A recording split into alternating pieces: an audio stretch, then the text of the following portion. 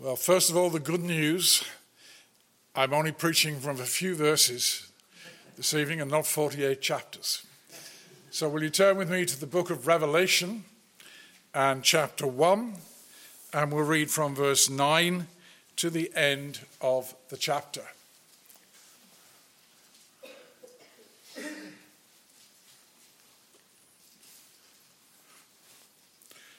Let's hear the word of God together. Verse 9, I, John, both your brother and companion in the tribulation and kingdom and patience of Jesus Christ, was on the island that is called Patmos for the word of God and for the testimony of Jesus Christ. I was in the Spirit on the Lord's day, and I heard behind me a loud voice as of a trumpet, saying, I am the Alpha and the Omega, the first and the last. And what you see, write in a book and send it to the 7 churches which are in Asia, to Ephesus, to Smyrna, to Pergamos, to Thyatira, to Sardis, to Philadelphia, and to Laodicea. Then I turned to see the voice that spoke with me. Having turned, I saw 7 golden lampstands. And in the midst of the 7 lampstands, one like the Son of Man, clothed with a garment down to the feet, and girded about the chest with a golden band.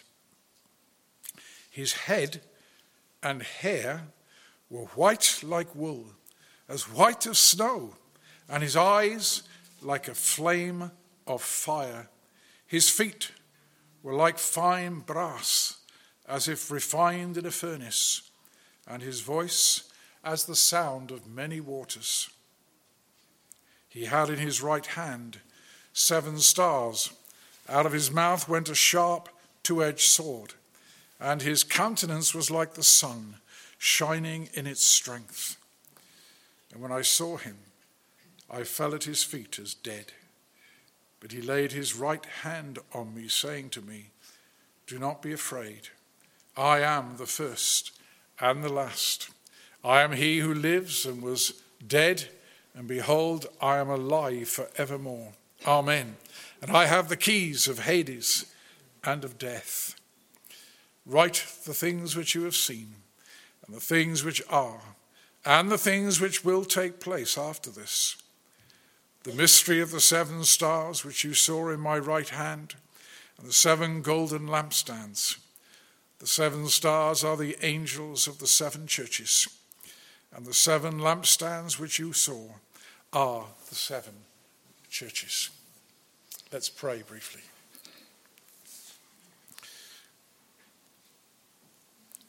Lord, open our eyes to see something of the glory and beauty and majesty of our Saviour, the Lord Jesus Christ, your eternal Son.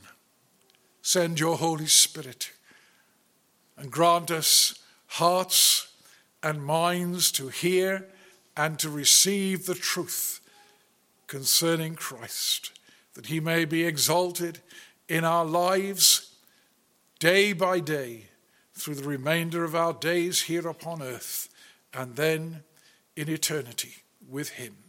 We pray in his name. Amen.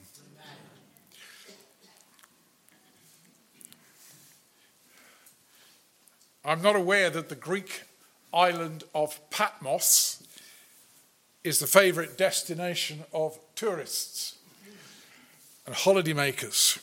However, in 1999, UNESCO pronounced it was a World Heritage Site. Why? 2 reasons. Because of a medieval monastery that was built there, and it was called the Monastery of St. John the Theologian. And also because there is a cave on that island that is named the Cave of the Apocalypse, where John is supposed to have written the book of Revelation. Now, whether those are good reasons or not, I leave you to decide. But for Christians, Patmos is of great significance. You don't need to go to the island of Patmos. Maybe you don't even know where it is. Well, it's a Greek island, and it's off the coast, the west coast of what is modern-day Turkey. That's where these 7 churches were: Ephesus, Smyrna, Pergamos, Thyatira, Sardis, Philadelphia, and Laodicea. But you don't need to go there simply because the Lord Jesus Christ has been there. And a remarkable book is the result of Christ's appearing to John there on the island of Patmos. I'll use the word apocalypse from time to time this evening. And apocalypse simply means revelation, a divine disclosure, God making himself known. This is then verse 1, the revelation of Jesus Christ, which God gave John to show his gave him to show his servants things which must shortly take place. And he sent and signified it by his angel to his servant John. The book of Revelation is effectively the last words of Jesus Christ to his church. They were spoken many hundreds of years ago, but they are now recorded for us in the abiding word of God. So what we read here and what we consider this evening is no less Christ addressing us in the 21st century. Patmos is probably the last place on earth you have expected Christ to speak. But Christ is not limited. There are many books in the Bible that were given in remote places. We saw this morning, where was Ezekiel when the Lord spoke to him? He was in exile in Babylon. Where was Paul when he delivered a lot of his letters? He was in prison. Some of the great statements of the gospel have been given in times of great adversity and difficulty. John is no exception. We find him in verse 9, your brother and companion in the tribulation and kingdom and patience of Jesus Christ.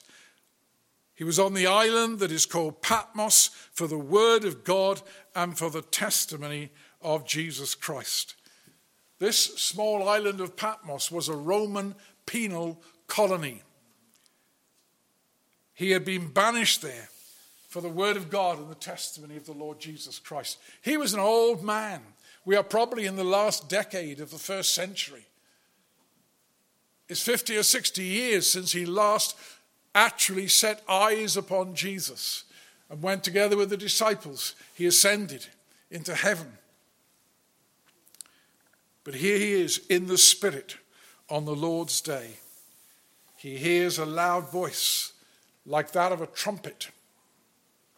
What he heard and who he saw is of great significance. He saw none other than our Lord Jesus Christ. He saw him in his majesty and in his glory.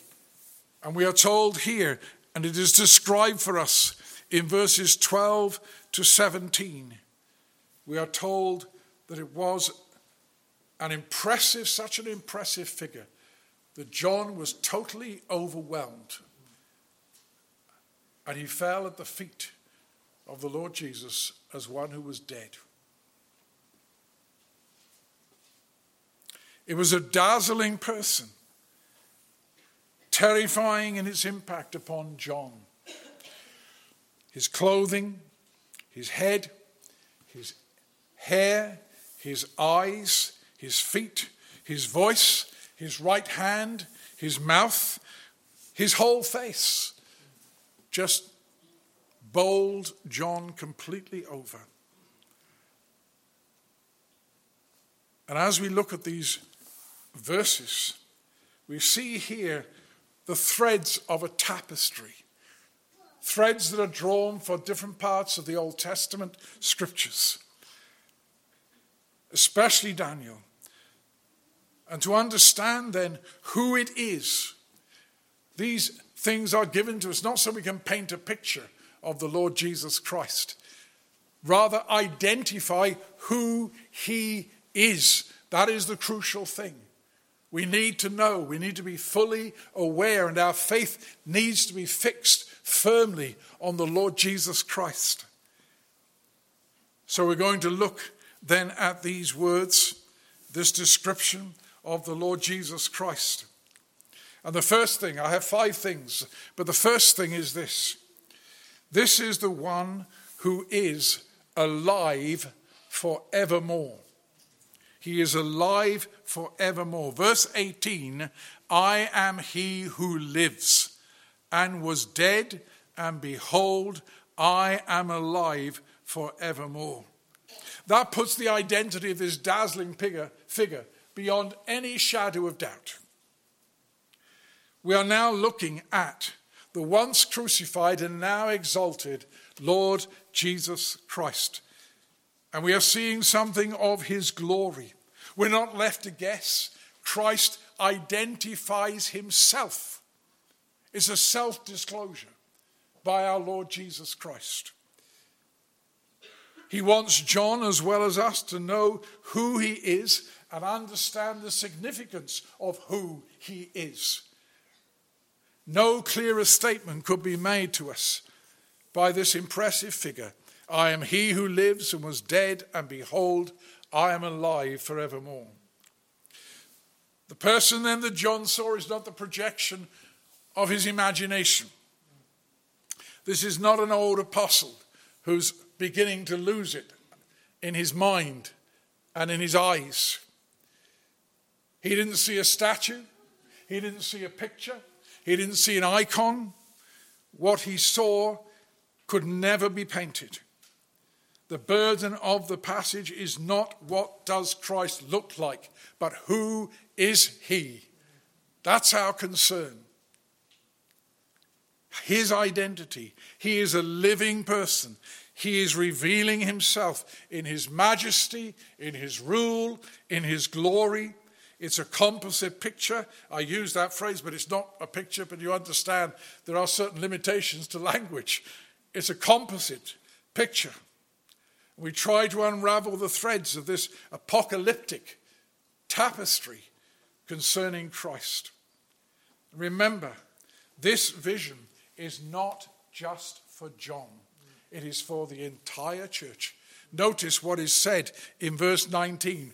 Write these things which you have seen, and the things which are, the things which will take place after this. Why write it down? Well, if you write something down, it becomes permanent. It's a permanent record. It's there for the 7 churches on the adjacent mainland, and it's there for us to read and to imbibe all that John saw on that special day, on the Lord's Day on Patmos. So it is for every subsequent generation. He is alive and active now. That is the first thing we need to know and to see about this person. Now let's try and unravel some of the other threads. They're a little more difficult to unravel. There's not total agreement among those who comment on these passages. But we see, first of all, we look and we see this living Christ is one like the Son of Man. Verse 13. That's the first thing John records. I turned to see the voice that spoke with me, verse 12. Having turned, I saw 7 golden lampstands, and in the midst of these 7 golden lampstands, in the midst of the churches, I saw one like the Son of Man. Now, the Son of Man, that title is one of Christ's favorite titles for himself. It does not usually refer to his humanity. That's how it's often taken. But it refers primarily to his glory as the Son of Man. For example, in Matthew 25, that passage where Christ appears in his glory with all his angels to judge the world, it is the Son of Man who comes in his glory with all his angels. And in chapter 14 of Revelation, verse 14, it's the Son of Man who reaps the harvest. Here is that apocalyptic thread, and we need to go back to Daniel and chapter 7. And you may want to keep your finger in Daniel because we're going back to it several times. But in Daniel chapter 7, Daniel sees in a vision in the days of Belshazzar, the last king of Babylon, he sees 4 beasts from the sea. They're quite terrifying. A lion with eagle's wings, a bear with 3 ribs in its mouth, a leopard with 4 heads and wings, and then a dreadful beast, 10 horns and iron teeth. Then in verse 9 we read, I watched till thrones were put in place, and the Ancient of Days was seated. His garment was white as snow, and the hair of his head was like pure wool. A few allusions here to John, what he saw, who he saw. His throne was a fiery flame, its wheels a burning fire.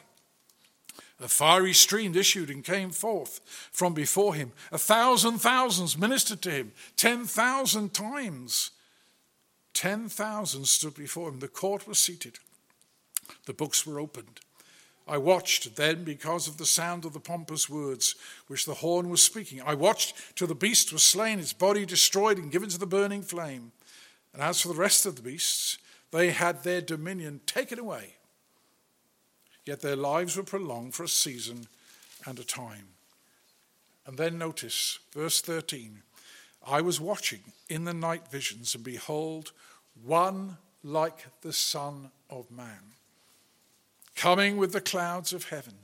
He came to the Ancient of Days, and they brought him near before him. Then to him was given dominion and glory and a kingdom, that all peoples, nations, and languages should serve him. His dominion is an everlasting dominion which shall not pass away, and his kingdom the one which shall not be destroyed. Now you can see simply the parallel there between Daniel 7 and Revelation chapter 1. And John sees this living person, the Lord Jesus Christ, raised from the dead. He is obviously no mere man.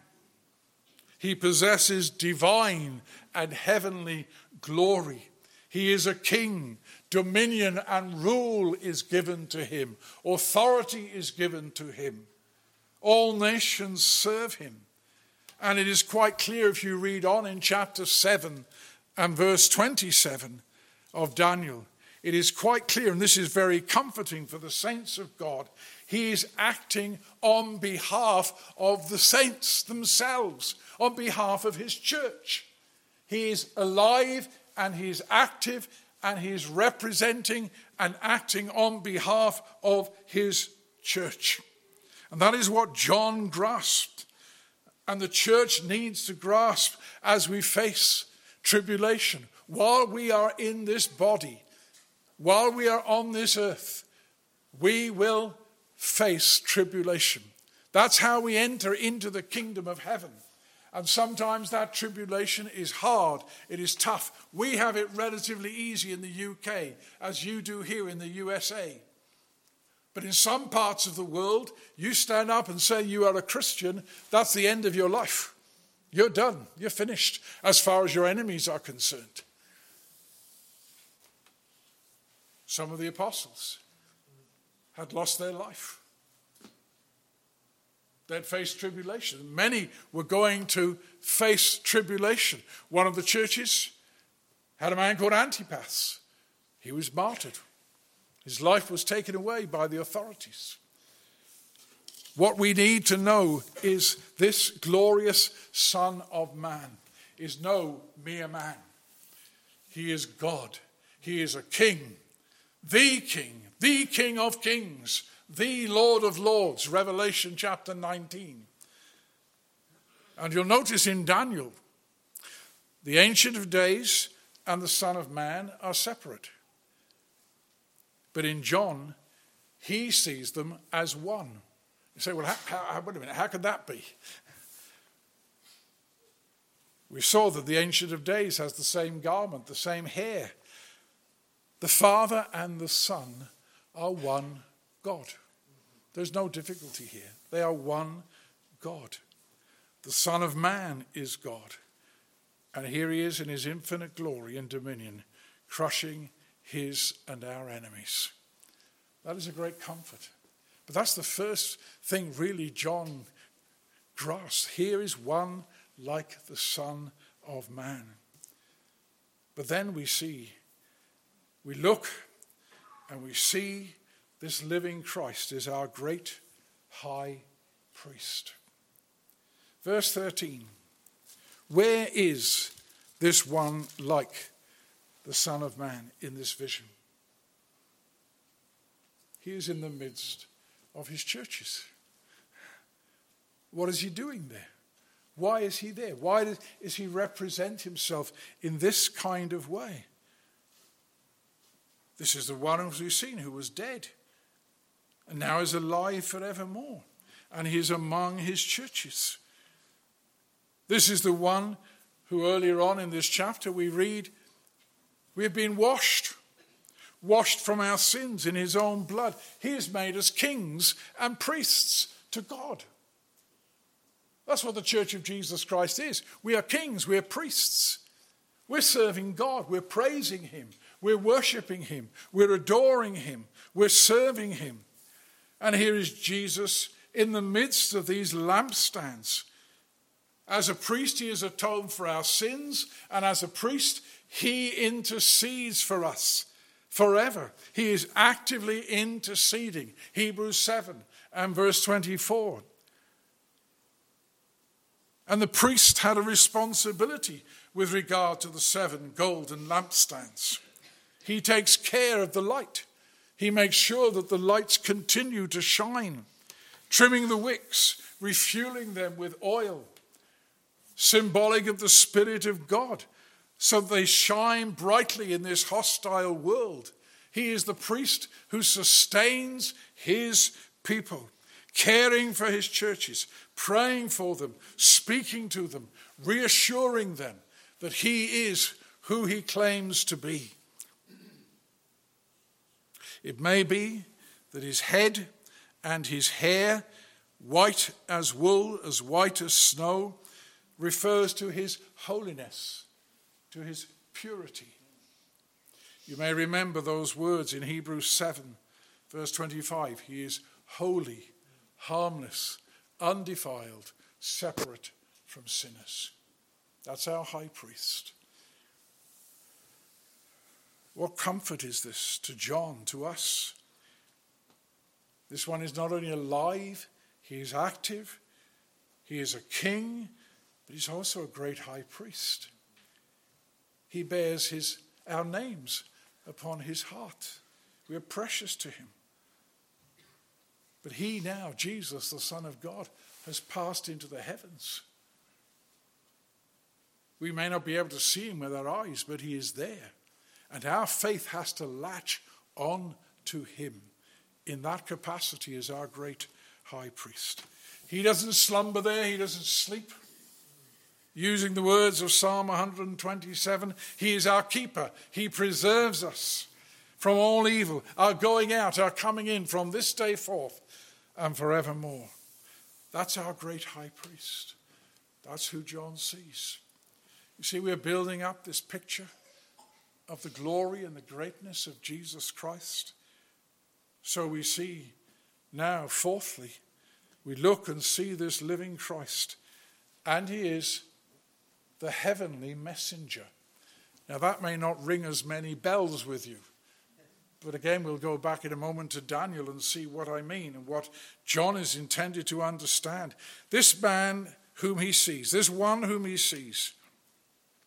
Verse 13, has a garment down to his feet, girded around his chest there is a golden band, and many will see that as priestly garb. I'm not totally convinced. It may be the case. But in Daniel chapter 10, Daniel has another vision. And again, I think you will see quite clearly. Another vision, this time of a glorious man. And there's an unmistakable identity. Daniel chapter 10 and verse 4. On the 24th day of the first month, as I was by the side of the great river, that is the Tigris, I lifted my eyes and looked, and behold, a certain man, clothed in linen, whose waist was girded with gold of Uphaz. His body was like beryl, his face like the appearance of lightning, his eyes like torches of fire, his arms and feet like burnished bronze in color, and the sound of his words like the voice of a multitude. As you read those words, I think it's unmistakable. You're looking and listening to the same person here in Revelation chapter 1. This is the voice then of a glorious man, a heavenly messenger. And again, this is not John's vivid imagination. It is Christ revealing himself in this capacity. In chapter 10 and verse 14 of Daniel, this heavenly messenger says, I have come to make you understand what will happen to your people in the latter days, for the revision refers to many days yet to come. And again, that's a parallel with Revelation. The things which are, the things which shall be. This is a heavenly messenger. This is the one who reveals God to us. He reveals God's plan. He reveals God's purpose and the victory. And he is the only one, remember, in Revelation who can open the scroll. He looses the seven seals. And he speaks, and John writes the things which he speaks. This is then the heavenly messenger. Some people say, well, now you've got a king, you've got a priest, you've got a prophet. Well, that fits in rather nicely, but it's not something that is actually emphasized in the passage. But it helps us to understand and remember it, then that's fine. But you see, what we are hearing here is the voice of Jesus Christ. And we remember what he says in John's Gospel. In John chapter 12, when he speaks, he's not speaking on his own authority.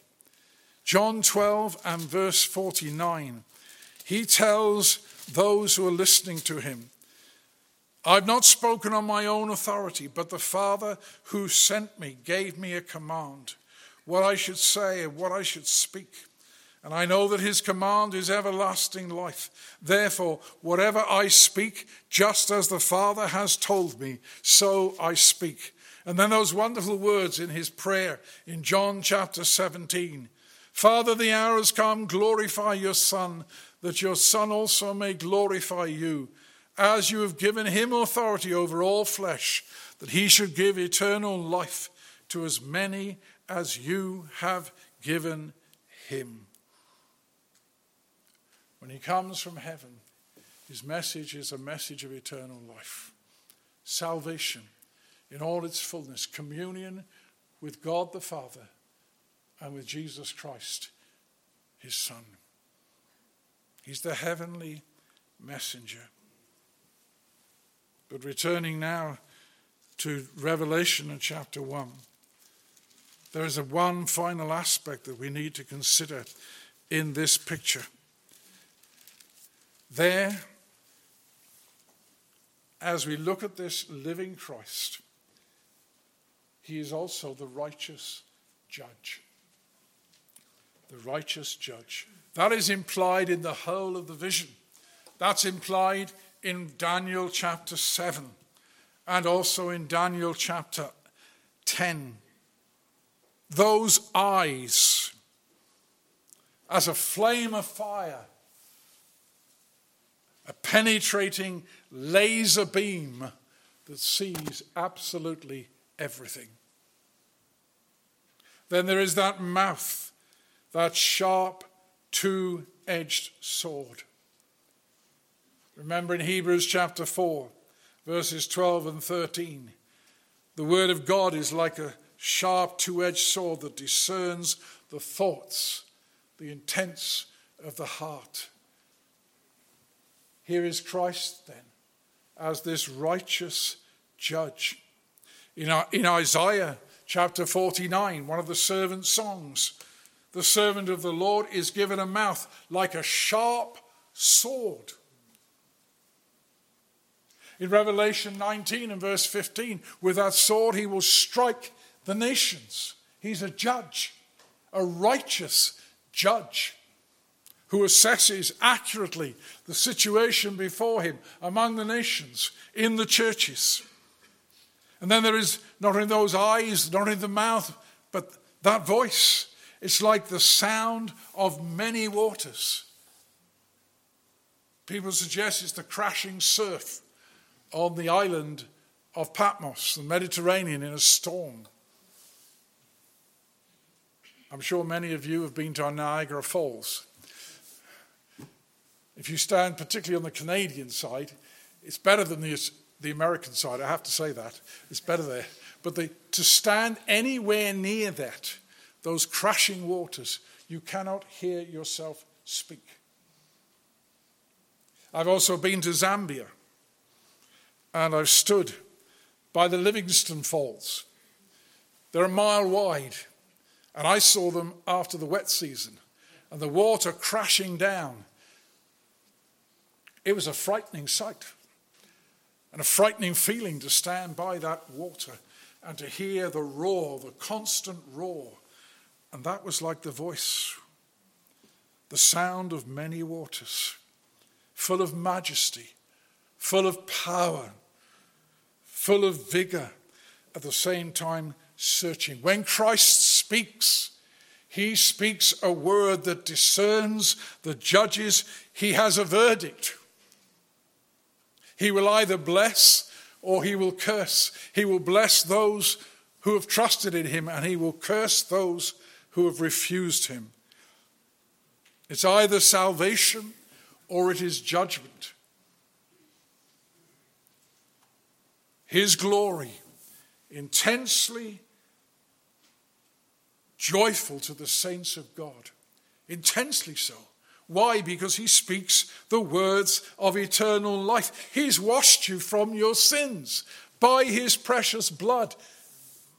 He set his love upon you before the foundation of this world. He has forgiven you all your trespasses and your sins. He's freely justified you. He's put you in his family. You're an heir together with him. You've been sealed with the Spirit until the day of your redemption. There is no reason to fear then this great judge. He has already judged your sin. He has already borne the curse that we deserve. He has been condemned in our place. He bore our sins in his own body on that tree. But that same glory is terrifying if you've not put your trust in Christ. In chapter 1 of Revelation and verse 7, behold, he is coming with the clouds. Every eye will see him. That's what Matthew 25 says. Jesus speaks those words. Even those who pierced him, and all the tribes of the earth will mourn. They will mourn because of him. Why will they mourn? Because they are face to face with the judge. And they will grieve over their sins. But it will be too late. Too late. I know some of you will have read Arthur Conan Doyle's detective story, Sherlock Holmes. I know they're a favourite of Pastor Jim, because he's an imaginary figure. But Arthur Conan Doyle did a very strange thing in his lifetime. And I don't know why he did this, but he wrote a series of anonymous letters to famous people in England. And he only wrote a few words in that letter. You have been found out. And apparently, some of these famous people fled the country. They had a conscience. They had done something wrong. And they were told, you've been found out. I don't know. I don't think he could have done that today. He'd have probably been prosecuted. But anyway, that's what he did. What does the scripture say? Be sure that your sins will find you out. There may be some of you sitting here, young, middle-aged, much older. You can conceal your sins. You, young people, children, you can conceal your sins sometimes from your mum and your dad. You can lie to them, or you do something wrong and it's never found out. You're never exposed. But you sleep with a clear conscience. Sin cannot be concealed from God. It cannot be concealed from God. And you see that God can never be reconciled to sin. And he can never be reconciled to you while you remain in your sin. That is impossible. You try to cover your sin, whoever you are, you cannot and will not prosper.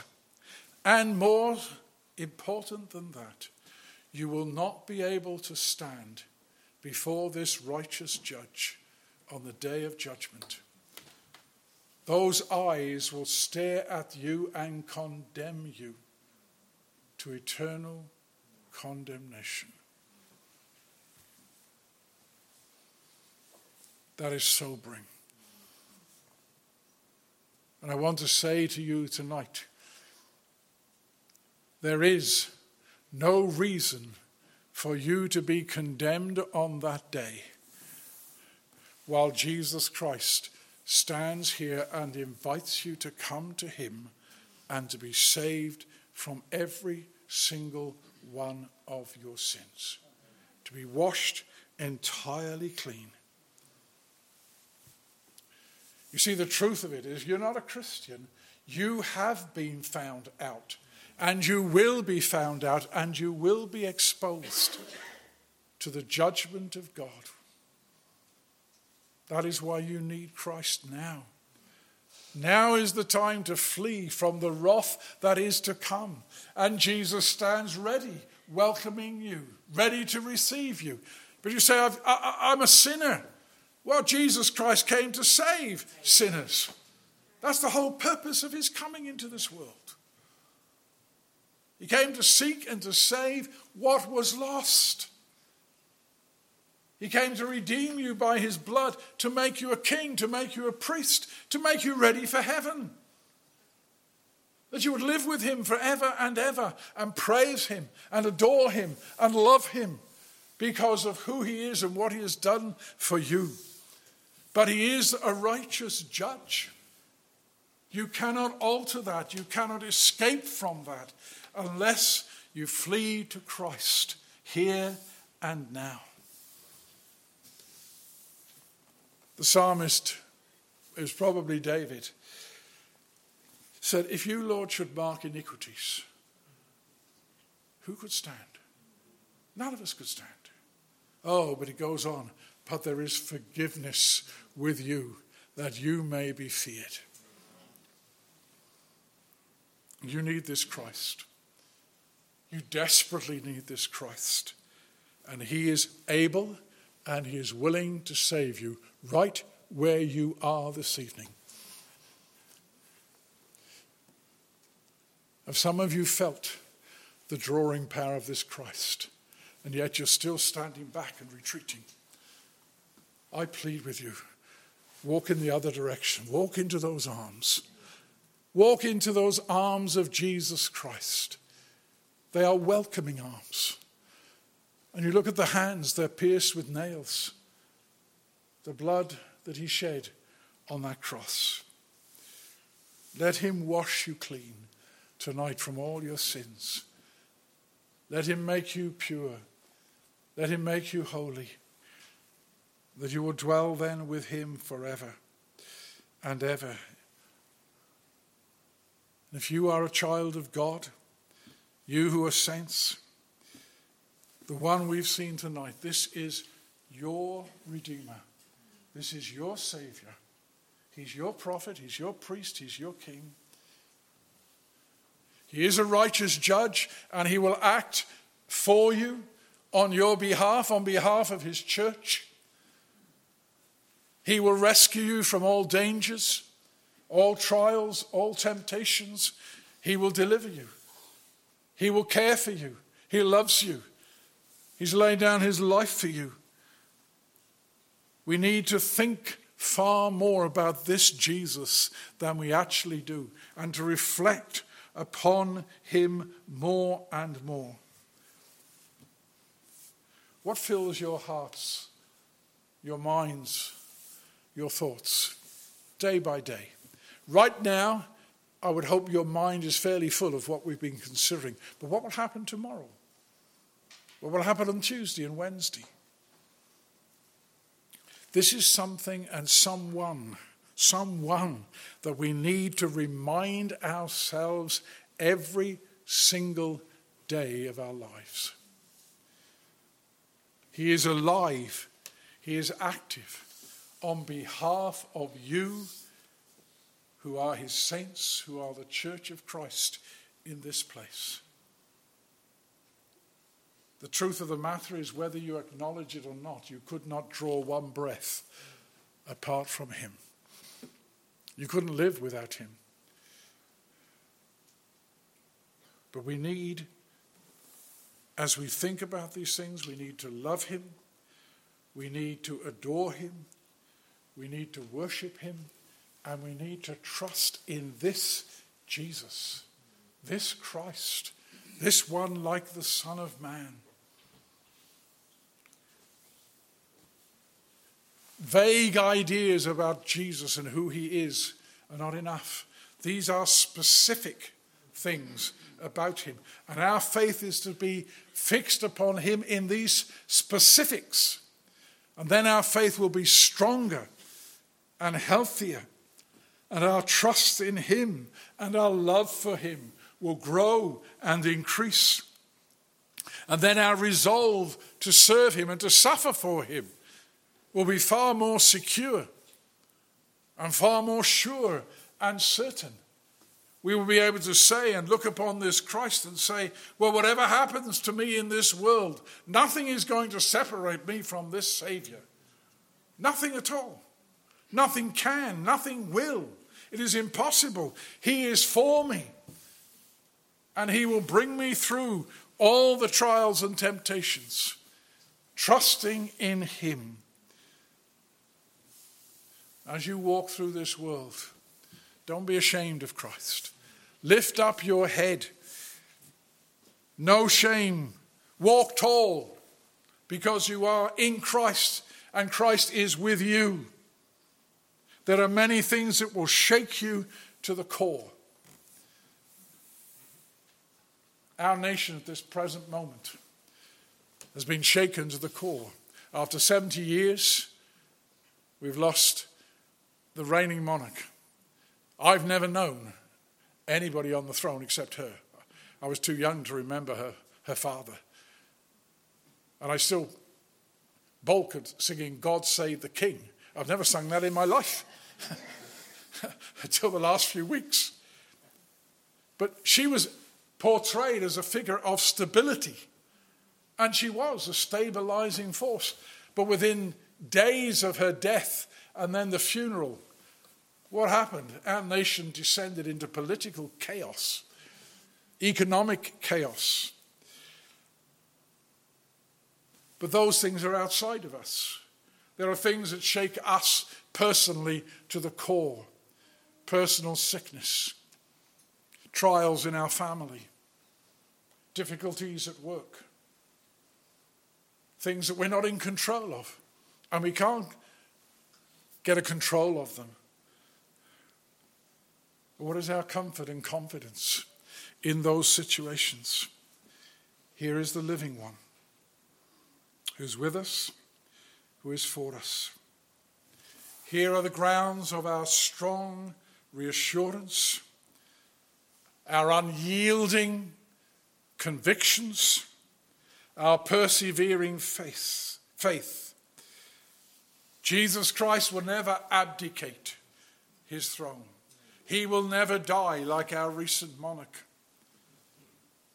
He is alive forevermore. He is the one who will bring salvation to his church in all its fullness. He will bring about the new heavens and the new earth. And he's going to unfold all these things to the Apostle John so that we may know, we may be sure, we may be certain, and that we have not put our trust in him in vain. Praise, honor, and glory belongs to him forever and forever. Amen. Let's pray. Lord, we thank you that you've not left us to ourselves. You've not left us to our sins and our failings. You've not left us without the capacity to trust in you and the grounds in your promises, in these disclosures of yourself and your power and glory that belongs to you. Lord, we praise you.